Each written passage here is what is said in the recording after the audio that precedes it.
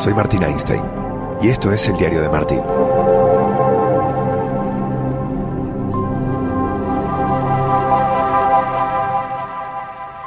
Si estuvieras acá, sentado en la primera fila del estadio Wanda Metropolitano, a escasos metros del terreno de juego que está en perfecto estado de condiciones, si vieras lo tranquilo que está esto, apenas algunas personas de prensa trabajando, muy poquita gente, el estadio vacío, ninguna bandera puesta sobre los asientos.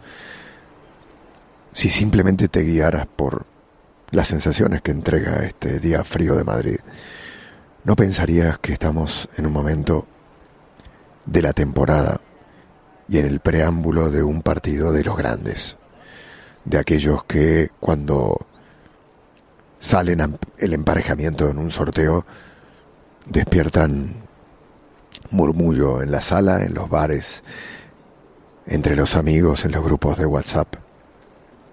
Y es que las pantallas del estadio Wanda Metropolitano, en el que estoy a esta hora de la tarde esperando por las conferencias de prensa de los dos clubes que van a jugar el día de mañana sobre este terreno de juego, aparecen los escudos de esos dos equipos.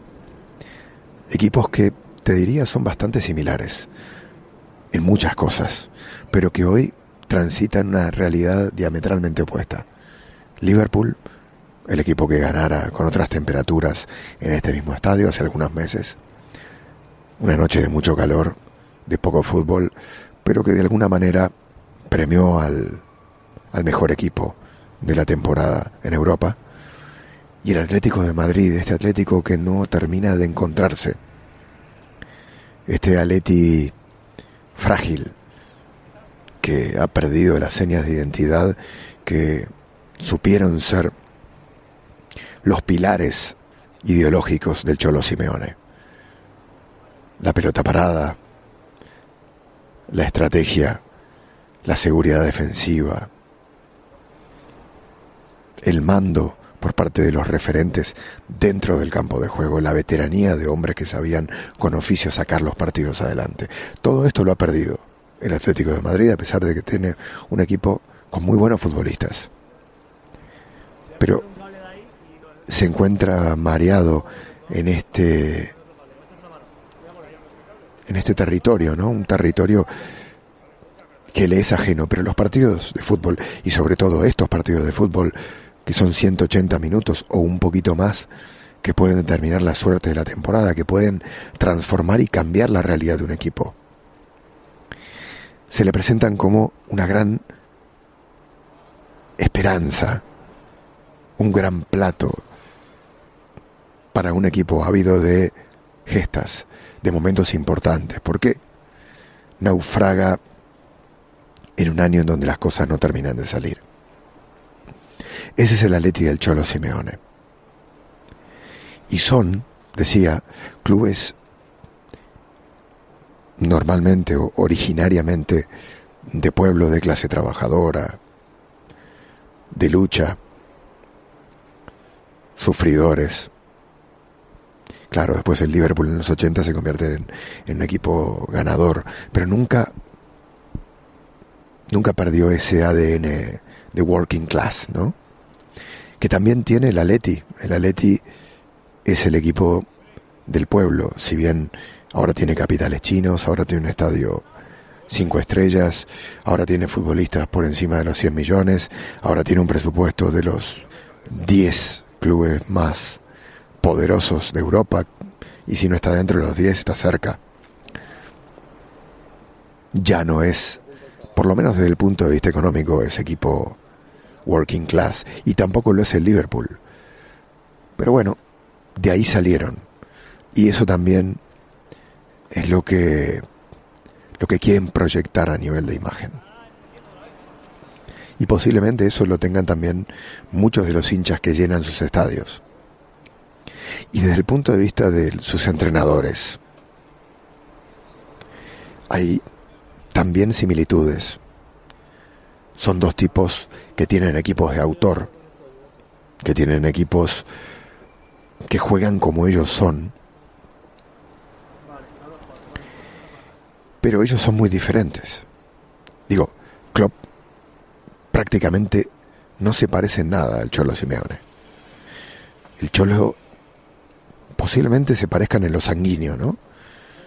En la forma de vivir los partidos, desde la emoción, desde la tensión,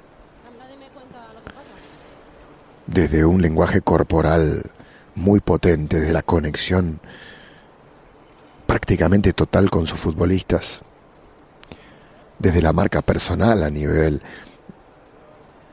de cómo se va dando el partido y las órdenes que van dando desde la raya de cal.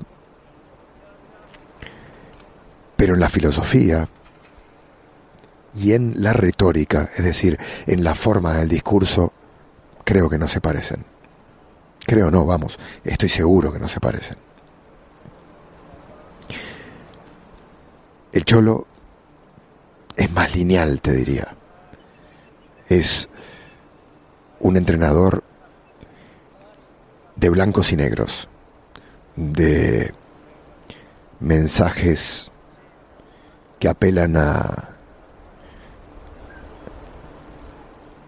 gut, ¿no? A las entrañas, a sacar todas las fuerzas, a vaciarse. Y también desde lo discursivo, como decía, es un tipo que no tiene dobleces. El discurso del Cholo es un 1, 2, 3. No quiero decir básico, porque no creo que sea básico, pero sí, al hablar de Jürgen Klopp, me parece que hay una complejidad mayor en la construcción del discurso. Klopp se permite jugar con más herramientas. Es decir, por ejemplo, pone el humor a jugar dentro del discurso. Y el humor es muy difícil de manejar y de gestionar. Se permite romper con ese muro de las salas de prensa, ¿no? Que pone a los periodistas de un lado y al entrenador del otro. Se permite desmitificar y quitarle hierro y seriedad al fútbol. Y esto lo hace desde la inteligencia, no desde la inmadurez. Lo utiliza como un arma de seducción. Hace poco, cuando le tocaba jugar, creo que fue el primer partido del regreso de Mourinho, Liverpool-Tottenham en la Premier, le preguntó un periodista cuál era la posición de Mourinho, de qué había jugado Mourinho, y nadie se acordaba, y le dijo, búscalo en Google. Y el periodista le dijo, no tengo tiempo, no tenemos tiempo. Y él dijo, no, sí tenemos tiempo, tranquilo, yo te espero. Digo, está jugando siempre la sorpresa, desde el humor, del sarcasmo, con herramientas que no se ven mucho en el fútbol, de puertas afuera, de puertas adentro, sí. Yo creo que los cuentos de vestuario, los cuentos entre hombres de fútbol existen y son riquísimos, pero Klopp ha ido un paso más allá y se ha permitido romper con los estereotipos, con los muros, con los códigos establecidos de un deporte serio jugado por hombres, de rictus rígidos y de palabras muy cargadas de simbolismo. Klopp de alguna manera se ha reído de todo esto porque le sirve para descontracturar el ambiente. Ojo, también he visto otro Klopp. Al Klopp que no le salen las cosas, o al Klopp que no le gustan los partidos. Es un Klopp que también se vuelve muy unidireccional. Cuando está enfadado, cuando está caliente, como decimos los argentinos, se vuelve un tipo, se vuelve una fiera, un león. Y allí el humor puede salir en forma de sarcasmo, pero ya está incómodo, ya no se siente tan en control. Cuando lo desnortan, cuando le cambian un poco el escenario que él conoce perfectamente, el Klopp que sale es un Klopp más reptiliano, más de atacar, más en guardia. Y que ve no un abanico de posibilidades, sino que ve mucho menos, que ve lo que tiene enfrente, que no tiene una visión periférica. Y ahí sí se parece más al Cholo. Habrá que ver con qué arma juegan uno y otro.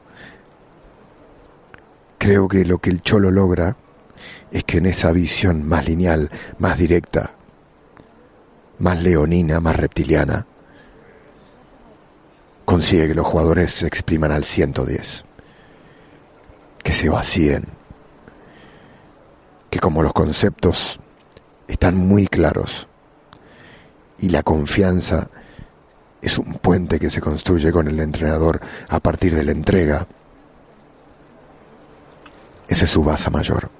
Y no hay mayor cosa para un general de un ejército que soldados que estén dispuestos a matar o morir. Y eso es lo que consigue el Cholo. Habrá que ver cómo termina esta historia. Una historia de un día que yo pensé que se iba a centrar en la Champions League y que de repente empezó a irse por cualquier lado.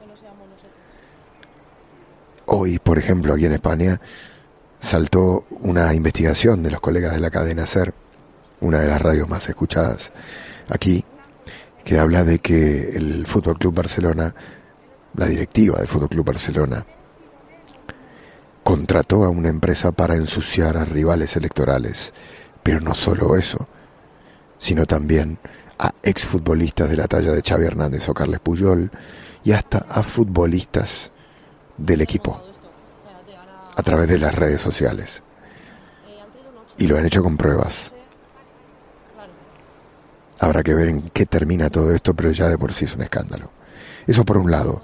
Por otro lado, una de las grandes glorias también del fútbol español, Iker Casillas, que todavía es un futbolista en activo, a pesar de que todo hace indicar que, bueno, todo hace indicar no, a partir de hoy ya es un exfutbolista, porque ha anunciado que se presenta a la presidencia de la Real Federación Española de Fútbol, en un año de Eurocopa además.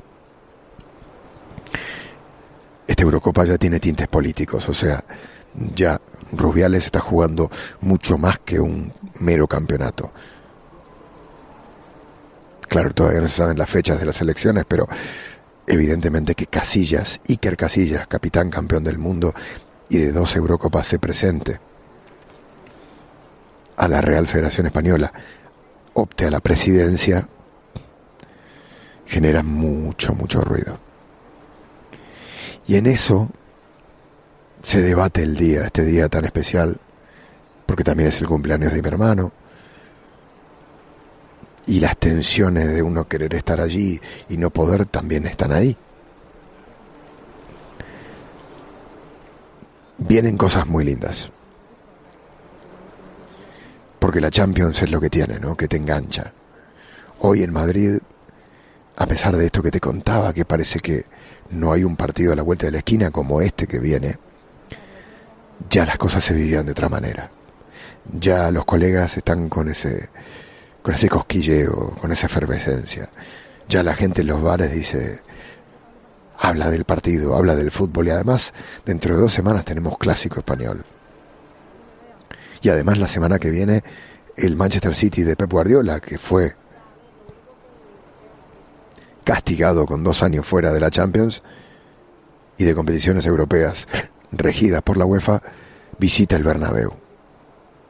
Así que tenemos muchas cosas primero para estar contentos, seguro para compartir juntos. Y te quiero pedir una vez más que me hables, que me comentes qué te parece el podcast y que estés ahí y que lo vivas conmigo. Como estoy viéndolo yo aquí, en este estadio, en la primera fila del Wanda Metropolitano, muy cerquita de uno de los banquillos, muy cerquita de una chica que está tirando cable, que está hablando por teléfono mientras mueve con sus 2 manos un cable que seguramente alimentará una de las cámaras de la retransmisión del partido.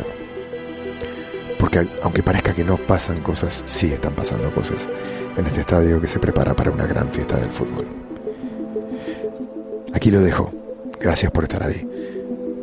Este fue el diario de Martín. Nos escuchamos muy pronto.